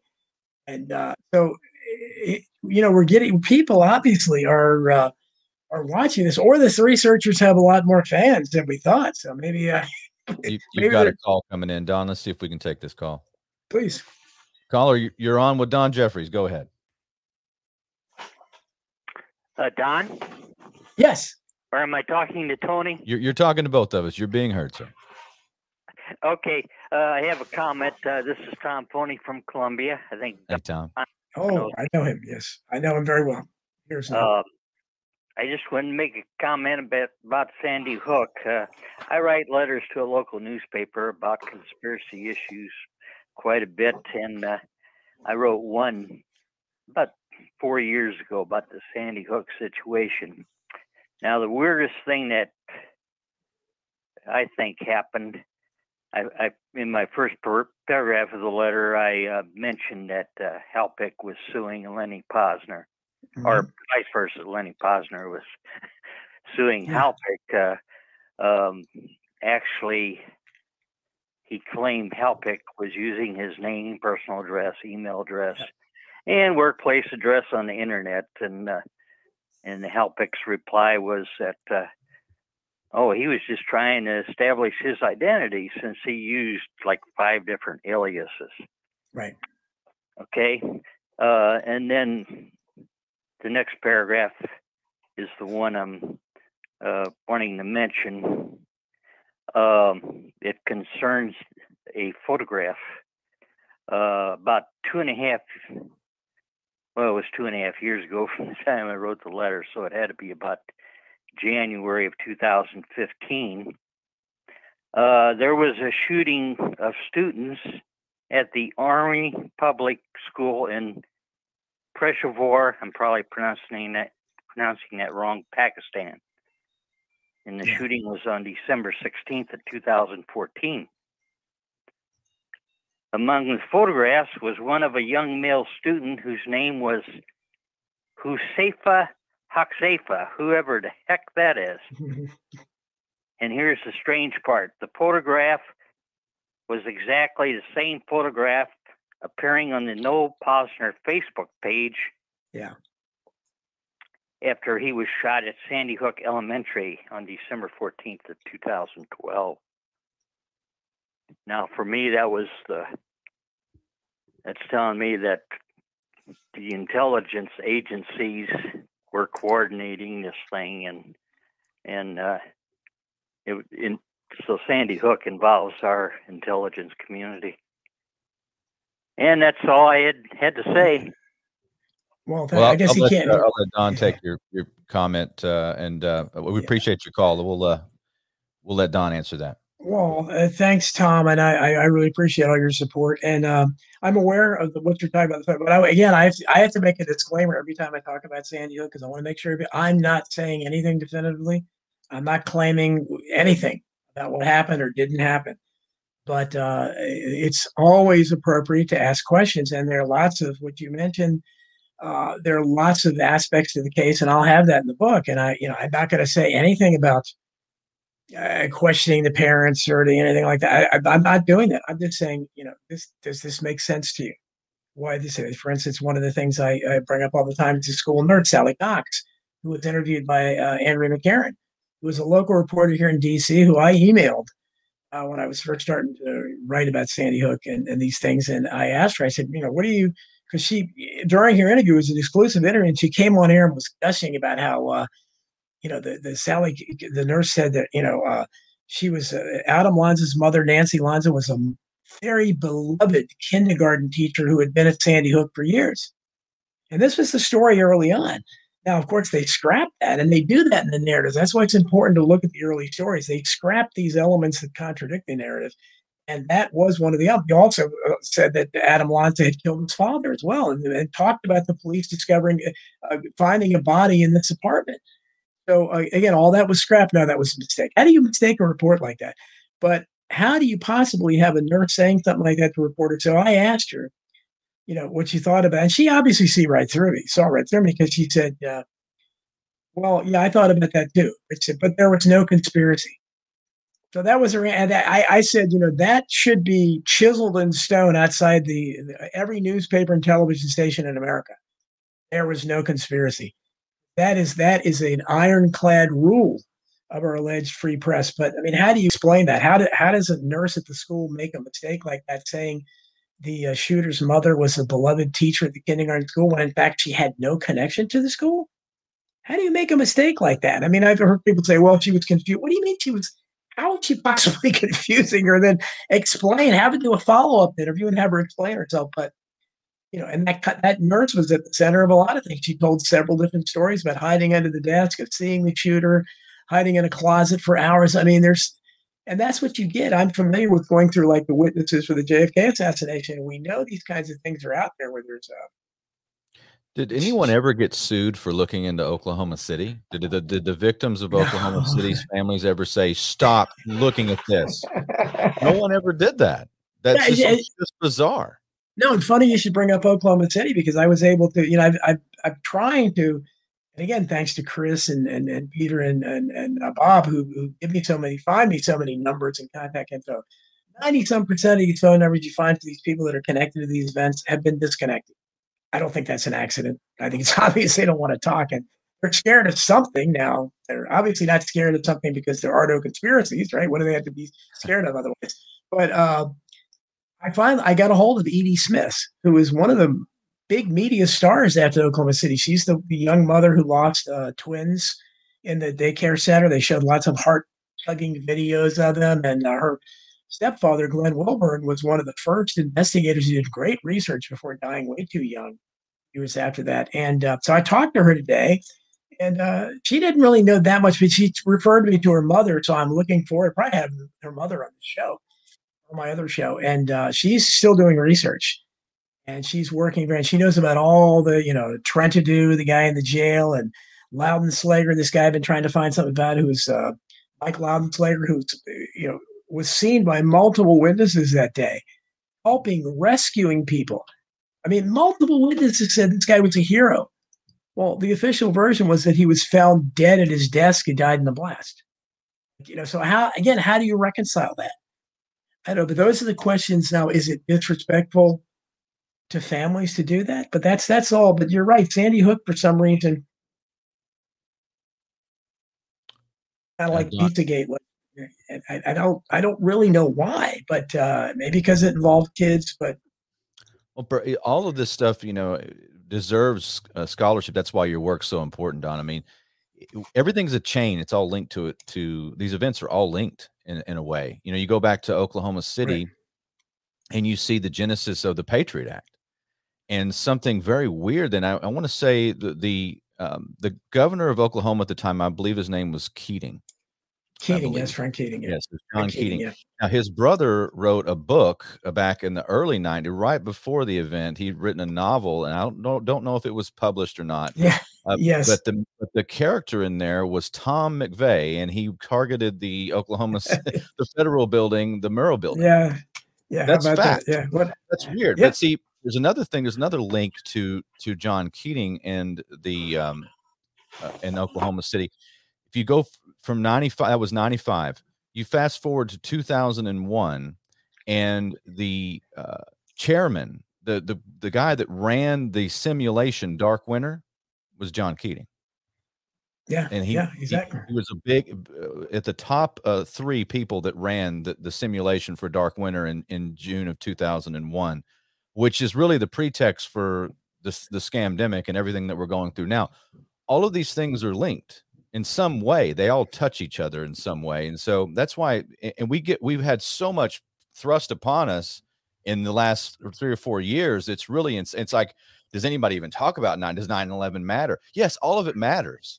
Right. All of this stuff matters, because if you can show a definitive link between these conspiracies and these ops and all these things that have happened to us. And again, I mean, we're not making definitive statements on anything, but if you can show where there's a breakdown in the narrative, then you start to understand that, okay, I may not want to believe everything that the teleprompter reader on the nightly news tells me. I may want to think for myself, and that's really dangerous. That's why alternative media has been dispatched to the phantom zone of the internet. Well, I'm glad to be in the phantom zone, because that's where all the smart people are.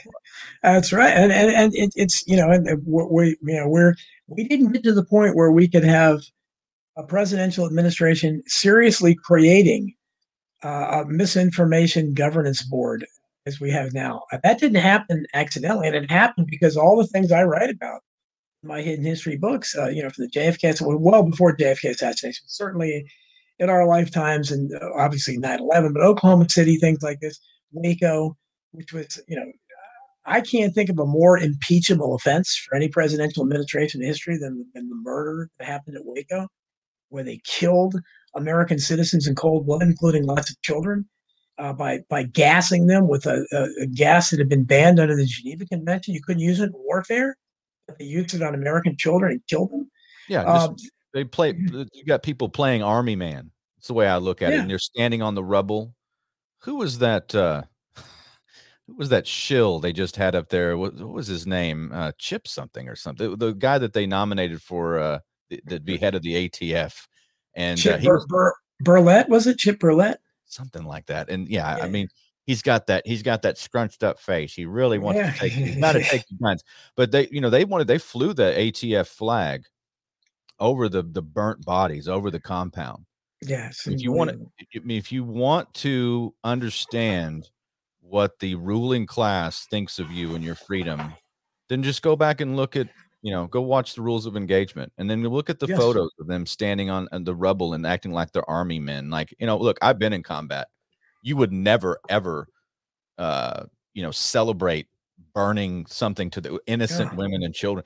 Like, what kind of human being are you if you want to call yourself that? It's just bizarre. I mean, you look at the celebration going on, and what was I forget the name of the operation they were even running. It was something. Oh, something. They came up something stupid.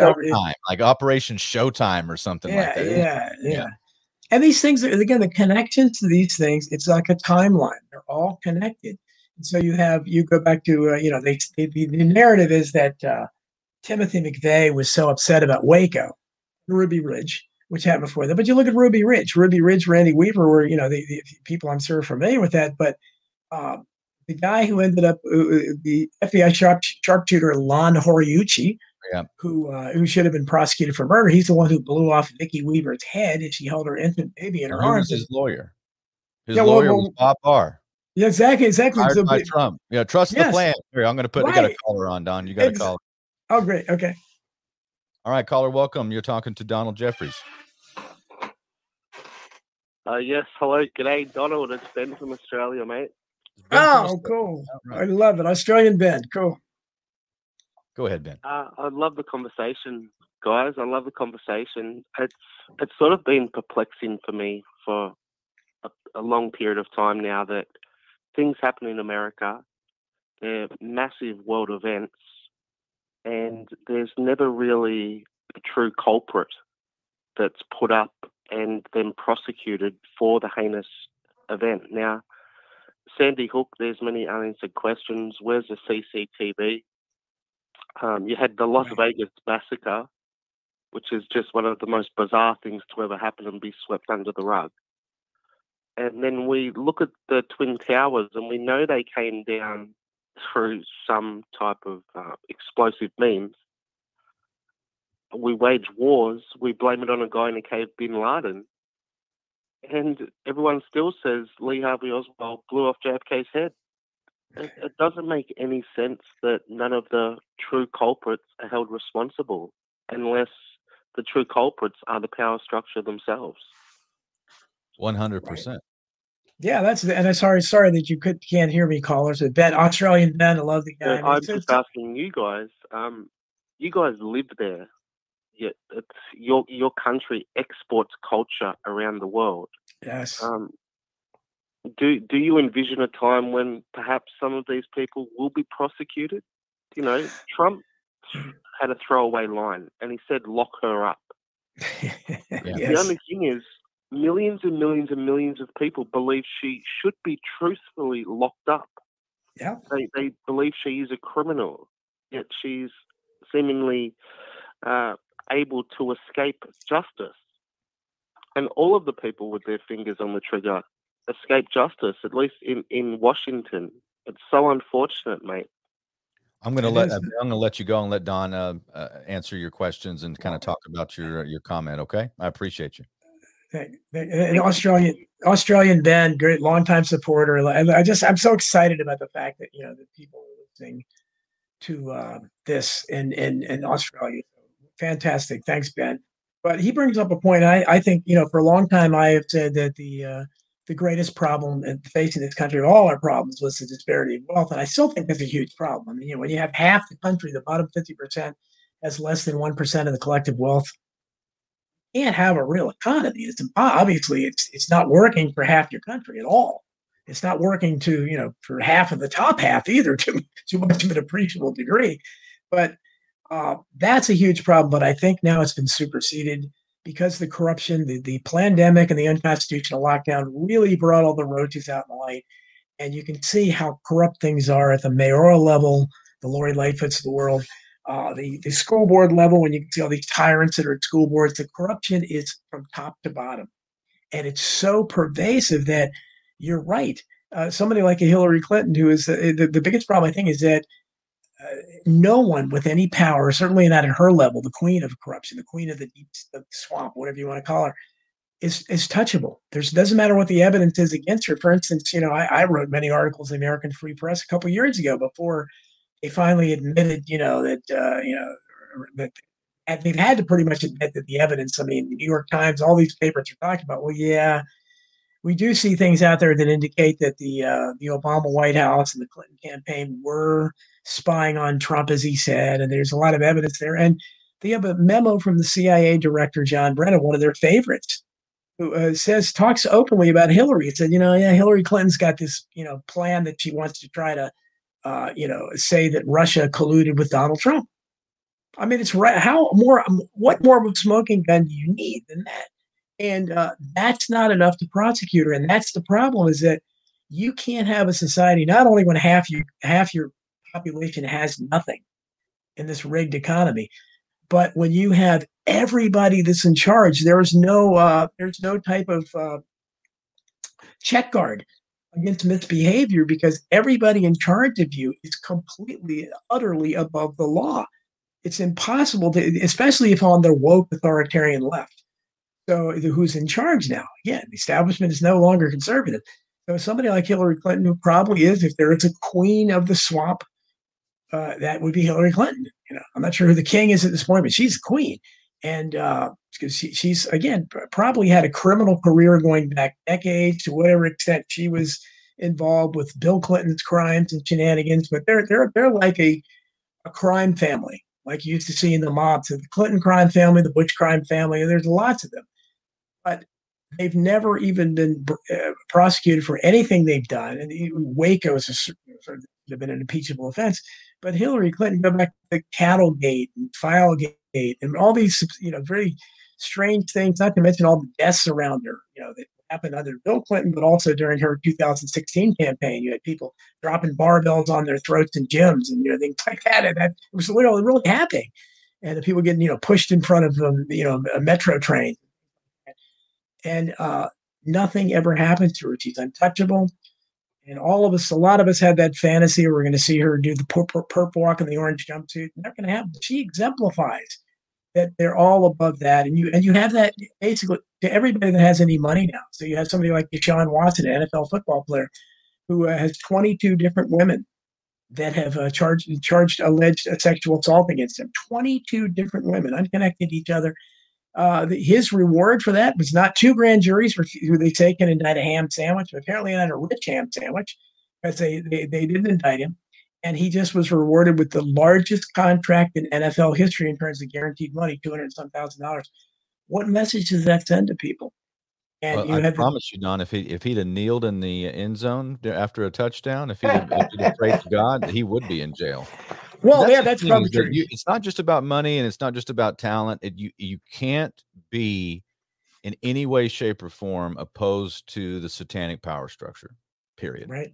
If you are, it doesn't matter how much money you have. So there's only one side, really. And it's funny. Conservative Christians are so co-opted that they even allow the media and the government to tell them they're red, that they're in red states. So not only do you, even the places that you supposedly rule are red. Think about it, folks. Why did we do that? Why did we allow the media to change and put the color red on conservatives and say, see, you're red, you're communists, that's the color of the Red Army. What are you talking about? And it's interesting that they allowed that to happen. So I just during the entire QAnon thing, and I kept going, this is just such nonsense. What are people? And people just want this hopium. The deep state can't arrest itself. It's not going to police itself. The whole thing is the deep state. Right. There's no oversight. And that's what's, and again, it's in our society and people see it, even though we have a record number of prisoners. We have so many people in prison, probably half of them are innocent. DNA evidence shows it every year. So there's tons and tons of people who were locked up by a rigged system, from the police planning evidence sometimes to incredibly corrupt prosecutors who just want to win at all costs, withhold evidence from the defense. Happens all the time. Corrupt judges, politicized judges, and incredibly brain-dead, stupid juries, which, except in the case of the Whitmer case, where that was a 1 in a million shot to have an intelligent jury. That actually, most of the time, we should all tremble in fear at going before a jury of our peers, because they're horrible. You can guarantee they're going to make the wrong choice virtually all the time. But when all this is happening, and you have no oversight over police misconduct, the cops gone wild videos. The reason that's out there, you had the riots, was because there's a lot of bad behavior on the part of cops, and the system doesn't police itself, to use the term. There's no oversight. They don't weed. If they claim there's bad apples, they don't weed the bad apples out. So what are we supposed to think? Same thing with the medical industrial complex. It kills more people. It's the 3rd leading cause of death in America. They don't weed out mistakes. There's no oversight there. There's no oversight over any. Congress, the Congressional Oversight Committee is a joke. They might target somebody like Jim Trafficant back in the 90s, who was one of the few decent congressmen we ever had. But they're not going to go after anybody. You've had congressmen being elected from some jail before it. There's no oversight. And that's the problem, is that there's no oversight over officials at every level. That's the biggest problem in America now, the systemic corruption and the inability of the citizens. We can't get anything done. I mean, that was the problem on January 6th. Everybody saw, this electoral corruption, which has been around for a long time. It was so obvious, so out in the open, that they were moved to go to Washington, D.C. at Donald Trump's behest and protest. And look what happened. The corrupt establishment, which protects itself, and there's no oversight, has turned them into the villains. Say they're insurrectionists, and it's kept them in prison over a year. And I say that right now is the single most important issue that no one not a single civil libertarian outside of people like me with the little platforms I have. Nobody is talking about the political prisoners we have. Nobody's talking about the outrage of uh, denial of due process, apparent beating, solitary confinement, all for maybe misdemeanor crimes if they're anything at all. It's an outrage. The entire legal profession could be good. But do you see anybody? You see a handful of GOP people in Congress. That's it. And I don't know what we can do when you can't motivate. There's nobody in charge that cares about that, and that's the problem. It's utterly corrupt. Okay, we got a caller on the line. Okay. Caller, welcome. You're on with Donald Jeffries. Go ahead. Oh, hey, hi. This is Carolyn. How you doing, Tony? How you doing, hey, Carolyn. John? Don just got done texting with your son, John. I know you're about to run out of time. Maybe you guys can talk about this on Saturday. I was watching Judge Napolitano today, and I was sending some stuff to him because he had the ex-CIA guy on. He's a pretty sharp guy.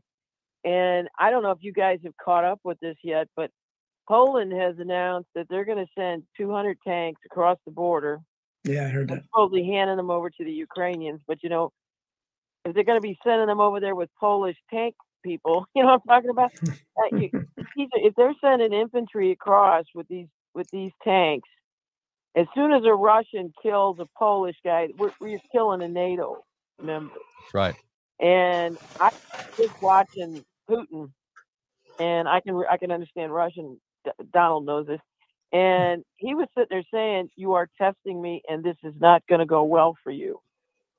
And, the implication is that they're going to start targeting the weapons centers where the NATO people are at in Kyiv and a couple other places that are helping strategically help the Ukrainians. So you guys might want to talk about this tomorrow, because I'm actually wondering if this crosses the NATO line. Do they have to kill the NATO members in Poland or, Germany? I mean, what happens if they start killing NATO of any nationality? Because according to the treaty, they all have to respond. Right. And you do have World War III. I've been saying this for many months, Carolyn. I've been talking about how dangerous this is. Yeah, I don't know if Don's told you, and I know I help Daniel out with his Dark Journalist show. I've been yelling at everybody for months, going back to last fall, that I said, Putin's not kidding. He's going to go to war. And everybody thought I was nuts, I think. And I said, no, I'm listening to him in Russian. This guy's not kidding. But I said, he's being blunt. He's being sincere. He's going, I'm not kidding. And it's like he kept saying this, and it's like, it has to be intentionally done, because I've got family on both sides right now, so I have to be a little bit careful. I can't say where they're at, what they're seeing, but they've been telling me for months there were, mercenaries in the Ukraine. There were, it's the weirdest things, Israeli soldiers, American soldiers, UK, SAS guys. They've been in there before the invasion. They were actually almost like, how people say that Roosevelt drew the Japanese to Pearl Harbor. The Ukrainians were getting ready along the Donbass border as if they were going to invade and kill all the ethnic Russians. So it was almost like, suckering him into this thing to get him to do this, because I've kind of laughed. I said, well, the Fourth Reich is going to finally get what the Third Reich always wanted. They're going to clean the Slavs out from the Dnieper River to Siberia. They get their Russians and Russians to kill each other. And, I call it the Fourth Reich, or you want to call it the Nazi International, whatever you want to call it, whoever really won World War II, November 22nd, 1963. Right. They will be more than glad to take over that whole area and take all the minerals, the oil, the gas, the antiquities. But, nobody's paying attention to this. And I think the Ministry of Truth is being established because they're not going to want the information that the Russians are going to share with us to get out about the bioweapons. That's exactly right. We're being prepped for war. All the controls of narrative this is a preparation for the state to rule over us. And so even alternative media, all of us who are saying we're skeptical. We don't want to go to war. We don't want World War III. We don't want any of this stuff. The state, that's the way they survive. And in order for them to keep the dollar propped up, And you've had many smart analysts look at this and say they need a war. They need a war. And they're going to get one. And I don't know if they're going to get more than they bargained for. I mean, again, I think that our ruling class are evil. I think that they're sociopaths, but I don't think they're wise. And you look at somebody like Vladimir Putin, and I'm not saying I'm a fan or anything, but there's a long history here of things that led up to the invasion of Ukraine. And it was a lot of broken promises from the American side. It was, us building biolabs there and threatening to bring them into NATO and funding their weapons. I mean, what was it, like 33 billion that we just offered up? Yes. Which is more than most of the industrialized world spends on their defense in most countries. I mean, it's just insanity. It's an egregious, aggressive move that we've made. Our side clearly wants war. We don't want peace. We've dismantled every bit of the negotiations and the Cold War tactics that we had in the last 70 years have been dismantled in the last year. 100%. Exactly. There's no question. And they're even going after Putin's daughters. They're saying that they're going to find them and sanction them, and that if they could find them in Switzerland, they said it would be okay if they were captured and held. So when did we start doing that? I mean, what are they going to hold them hostage? I mean, this is crazy. It turns out, luckily, apparently she's back in the Soviet Union. I don't want to say Soviet Union, back in Russia. But I mean, since when did they ever start doing that? I mean, did they go after Obama's daughters or whoever daughters they really were? Did they go after them when he was killing people with his drones at weddings and funerals? Absolutely. It would have been okay for them to go after Chelsea Clinton when Hillary was cheering the death of, we came, we saw, he died, cackling like a witch over, Gaddafi dying. I mean, I've never heard of people going after people's children before. I don't even think anybody threatened to do that. Were they going to go kill Ava Braun during the war? Not a chance. This is all. Carolyn's a great supporter too. Absolutely. You did a great podcast. These are Luciferian and satanic. There's just no other way to look at it.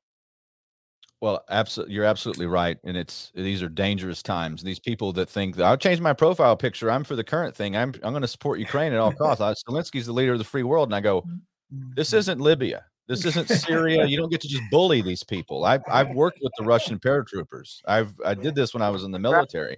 This is not going to be the cakewalk war, because the cakewalk war wasn't even the cakewalk war. I was in it.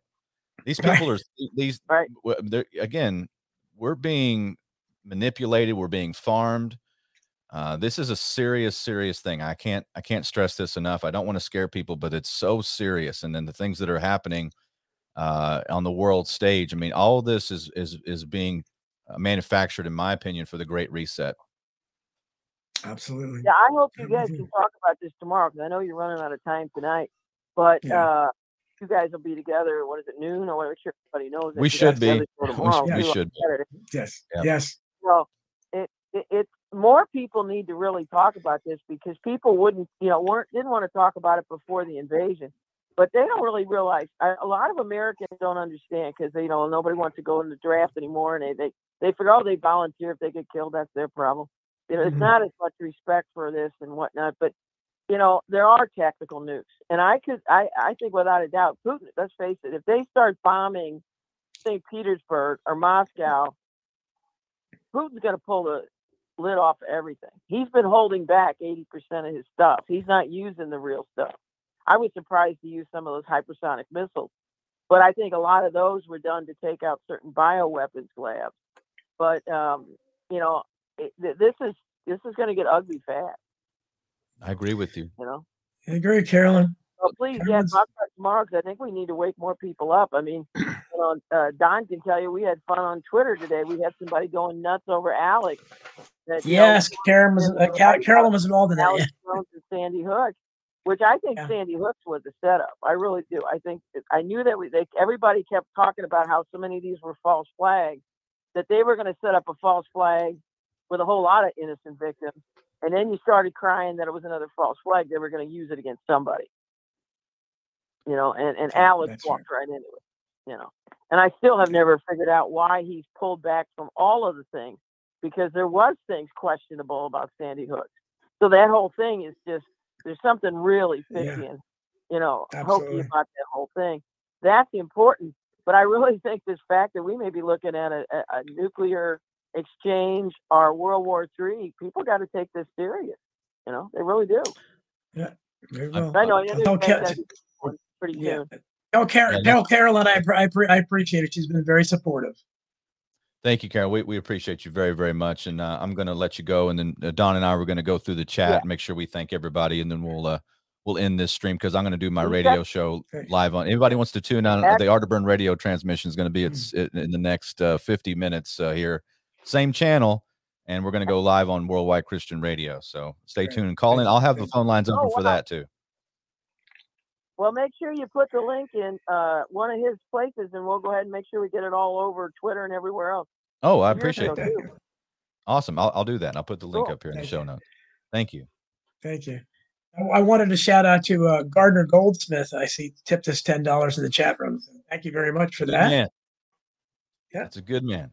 Friend of David Knight, a fellow commentator, and I've done a show with Gardner. He's a smart individual writer. You need to get him on your show, Don.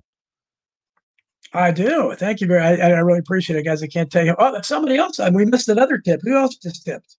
I think you got MJ Nichols as a tip as well.